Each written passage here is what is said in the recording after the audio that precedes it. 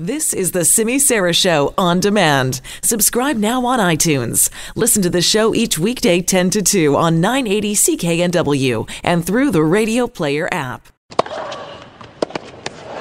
That's it. Brilliant. Bianca Andreescu is a Grand Slam finalist.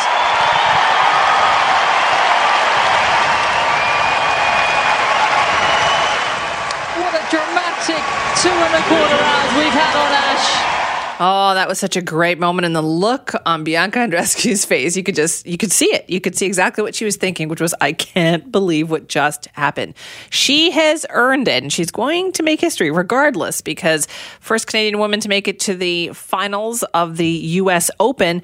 And that means that a lot of people across the country are going to be tuned in tomorrow, I think 1 o'clock our time, it's 4 o'clock Eastern, that this women's final is going to happen at the Open. And it makes us want to ask this question, because it's a tough one for people out there. If you're a tennis fan in particular, or if you're a Serena Williams fan, which so many people are, you've got Serena Williams, and I've been rooting for Serena Williams to have the big comeback ever since she came back from maternity leave.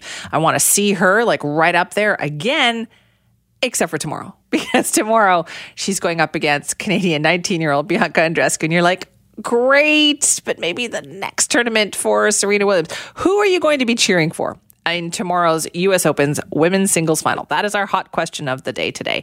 Is it Bianca Andreescu, hashtag She the North, or is it Serena Williams, hashtag GOAT, greatest of all time? Because for tennis fans, right, you may have been following one or the other in particular for a long time. So we've made this our hot question of the day today. You can check it out online. Simi Sara 980, which can take the temperature of Canadian fans out there. If you've been following along with this story, you can find it at Simi Sara 980 or at CKNW.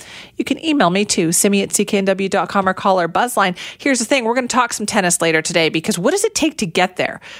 She's 19 years old.